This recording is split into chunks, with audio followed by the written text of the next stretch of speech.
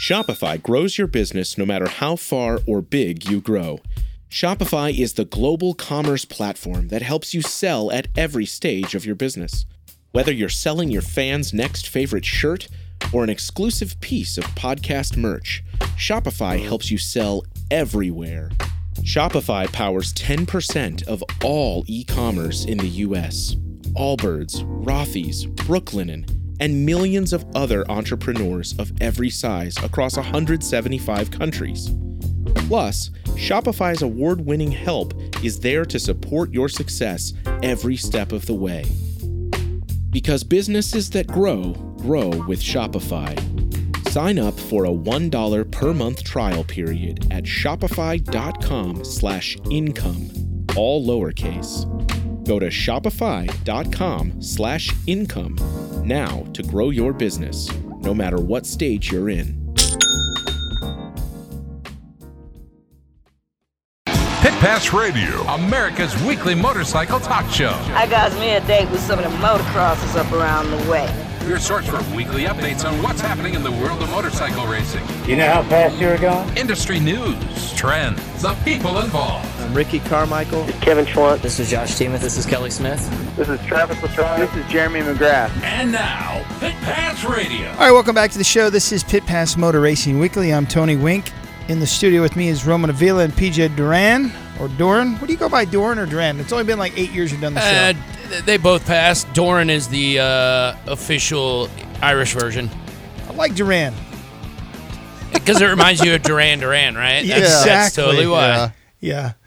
So, and also Jack and Leanne De Leon are our producers. Contributors include Chris Bishop and Tommy Bohr Halverson.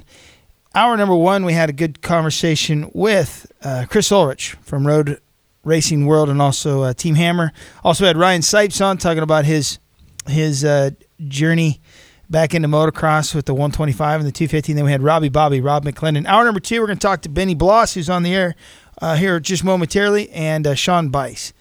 I want to thank Racetech, the science of suspension. For nearly 30 years, Racetech has been producing the highest quality suspension components and tools, including gold valves for most types of motorcycles and ATVs. Visit their website at racetech.com. Big shakeup at Redbud this past weekend with the number one plate in the 450 class. Marvin Muskin now takes control of the series by 3 points, right? Yeah. He finishes does a 2-1. Eli Tomac, it just looks like it's going to be Eli's program. He just seems like he has control, and then he has a mechanical, and it went from bad to worse. Yeah. Second, had a terrible start, had a couple tip overs. Did make it happen. Ken Roxon gets his first moto win. Yeah, the feel-good win of the year. 6 cents. Wow. I'll get it out of here eventually. His first moto win since 2016. That's what you were trying to. You went full stutter. I know I did. It was terrible. All right, Justin Barsha finishes third with a 4-2. Let's go to Benny Bloss, who had a heck of a good run. Third in the first moto, draw back to 23, joins us now for 11th overall. What's up, Benny? How are you? I'm good. How about you? Good. It's been a while since we've had you on. Yeah, for sure. Thanks for having me again. Yeah, we're glad to have you. Talk about your race at Redbud. The race was very up and down. I had my best career finish in Moto 1 with a third, which was insane. I actually started out the Moto by crashing on the sight lap, which was a pretty big highlight of my career, I would say. Sorry, hopefully all your family was there watching. Sorry, we're not trying to... Yeah, the fans were loving it. But instead of just being, embarrassed by it, I kind of fist-pumped and, I was getting into it just like the fans. So that worked out all right. Only you're way more sober than the fans. Oh, yeah, for sure. Yeah. Sure. But no, I ended up third, which was crazy, and then second moto was definitely a low point of the year. I think I want to say I was running sixth, maybe seventh, and I was sixth, and just had a pretty good fall, and I kind of I was a little blurry for a little bit when I first got up, and then I pulled into the mechanics area, and they were just try to get at least a point or two, and I unfortunately didn't do that, but it was overall a pretty positive weekend. Going from 3rd to 23rd is a huge letdown, but finishing on the podium, that had to be an amazing feeling.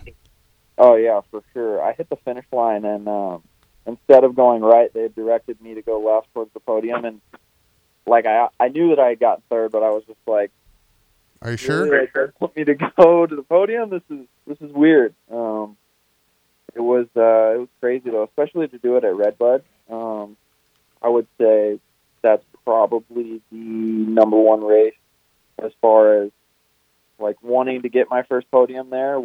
That's the race to do it at. Yeah, for sure. And I bet your dad was there and everybody was there. I mean, that's a little bit of a drive, I guess, from Kansas City.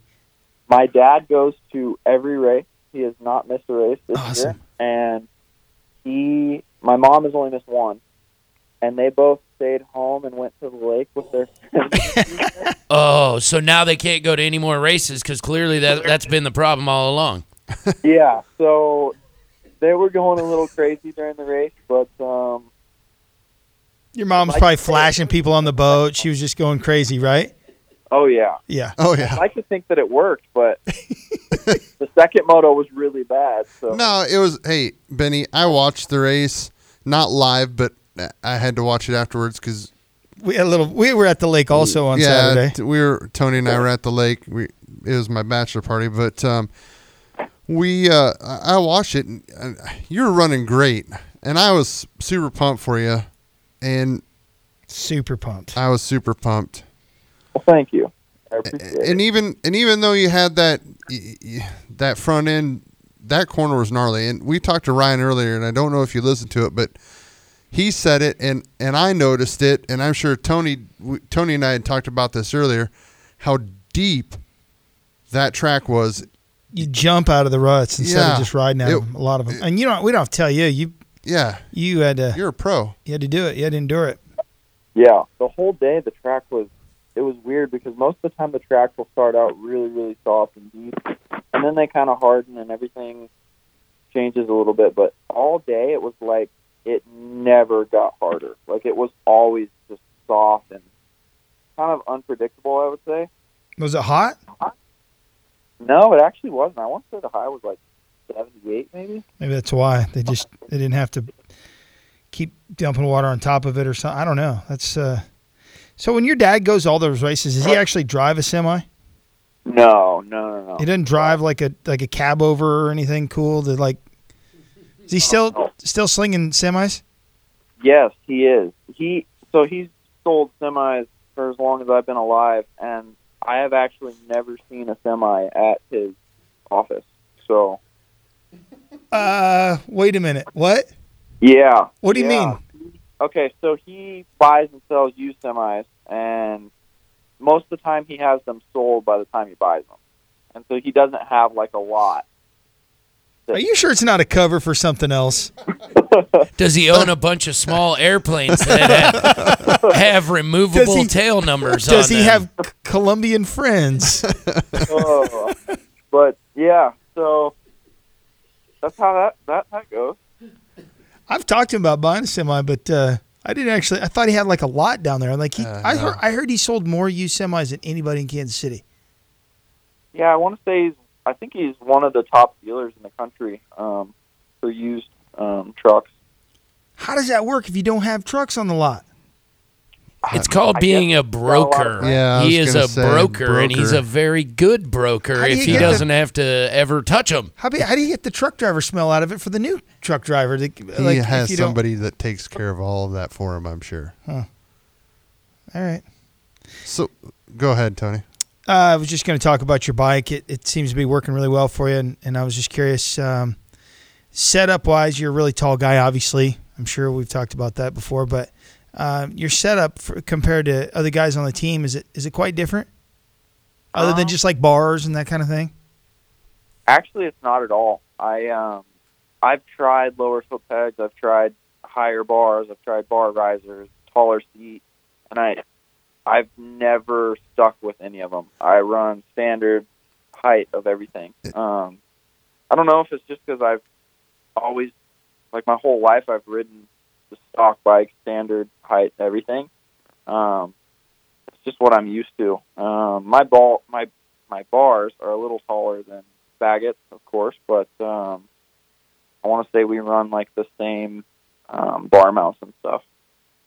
How's everything on the team with you guys? Is it everything good, fun? Yeah, it's really fun.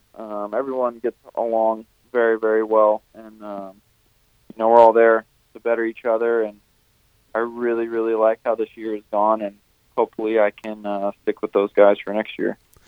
Hey, Benny, I know you guys are getting factory support. How does that work out on a weekend for you guys? Is it your guys' data only? Do you guys have the opportunity to get with Red Bull KTM to see if their data is any different, or is it you guys do your own thing and that's it? I think it's kind of we just do our own thing as far as the weekends go, and then I think they kind of take the data from the weekend during the week and then go over it with KTM out in California, our crew chief, and I'm not really sure how that works. But as far as like on the weekend race day, we don't really share a whole lot of that information as far as I'm aware. Looking back on your results, started the season at Hangtown in 7th place, pretty close where he left off actually in the Supercross with a 6. But going to Glen Helen, Thunder Valley, High Point, Tennessee, Southwick, Redbud, very consistent. You know, your worst finish was an 11th place, which is what you finished this weekend in at Glen Helen also. But most of them are top 10s, some top 5s. Any standout rides for you? Obviously, the 3rd place at Redbud had to be a highlight for you, or maybe an all-time high in a career for you. But any days that you really like you got done and that day, and you're more proud than others, or happier with yourself, or maybe a little boost of motivation more than you normally get. I would say probably Hangtown. I did really, really bad there in 2016, my rookie year, and I didn't race there in 17. But I think in 16, I want to say I didn't score points, and I think I went 10-5 this year. I fell in the 3rd corner of the first moto, and so I got up last and charged all the way back to 10th, and then the second moto felt like I was really solid with a 5th. I've had a couple races this year that have just been okay, that I haven't been happy with. But like the 11th at Glen Helen, I was really, really happy with the second moto. I think I ended up 6th, and I was running 5th in the first moto, and kind of same thing as what I did at Redbud, as I had a big crash and just couldn't get up and finish like I had wanted. What are your thoughts on the track at Tennessee? Did you enjoy that? Ooh, Tennessee, it's okay. I liked it better this year than I did 16. The dirt's just very, very weird there, and the jump faces get really kickered out, which makes for some interesting detours sometimes. And it's kind of a narrow track. Yeah, I was just going to say, it's a narrow track, isn't it? I mean, they should widen that a little bit. It doesn't seem. There's definitely some parts that are extremely narrow, but some parts of it are really, really wide. So maybe more consistent width of the track would be better, for sure. How about Southwick? I mean, it's always a fan favorite. We love to watch Southwick. J-Day has some events there that's super cool to ride. What's it like for you guys on race day at a pro race? Coming into this year's Southwick, it was my second favorite track on the circuit. And leaving this year, I was like, I don't really want to ride here. What was it? Things change. Was it deep? Too deep, or? It was so gnarly. Like, I've ridden some very, very, very gnarly tracks, and it blew every one of those out of the water. Like, the thing is it was so rough everywhere. Is I would stand a lot, and my lower back would start hurting from standing so often. And then you can't really sit, because by the time you sit, you get maybe a second or two before you got to stand back up. Otherwise, you're going to blow your back out from hitting the holes in the braking bump. Like, it was insane how gnarly it was. Yeah, it looks bad. I mean, but it's been that way for ages. And I think the more the more powerful the bikes get and that kind of thing, it's not going to get any better. Yeah, for sure. And it was, I want to say the heat index was like 103 or something, 102. It was warm. How do you get your core temperature down like that in between races?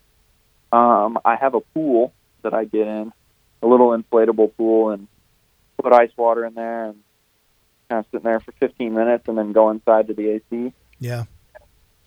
Have you seen those things at Sam's Club? They're like these inflatable things, like it's a giant swan, and they're only like $150, but you could fill those with water, and then you could do it in style maybe. I have not seen those, but I might have to look into that. You might want to look next time you're home, because they're pretty cool. They're pretty cool. They're like $150, and you'd be like, the TV crew would go over there. Yeah, they'd be all over you.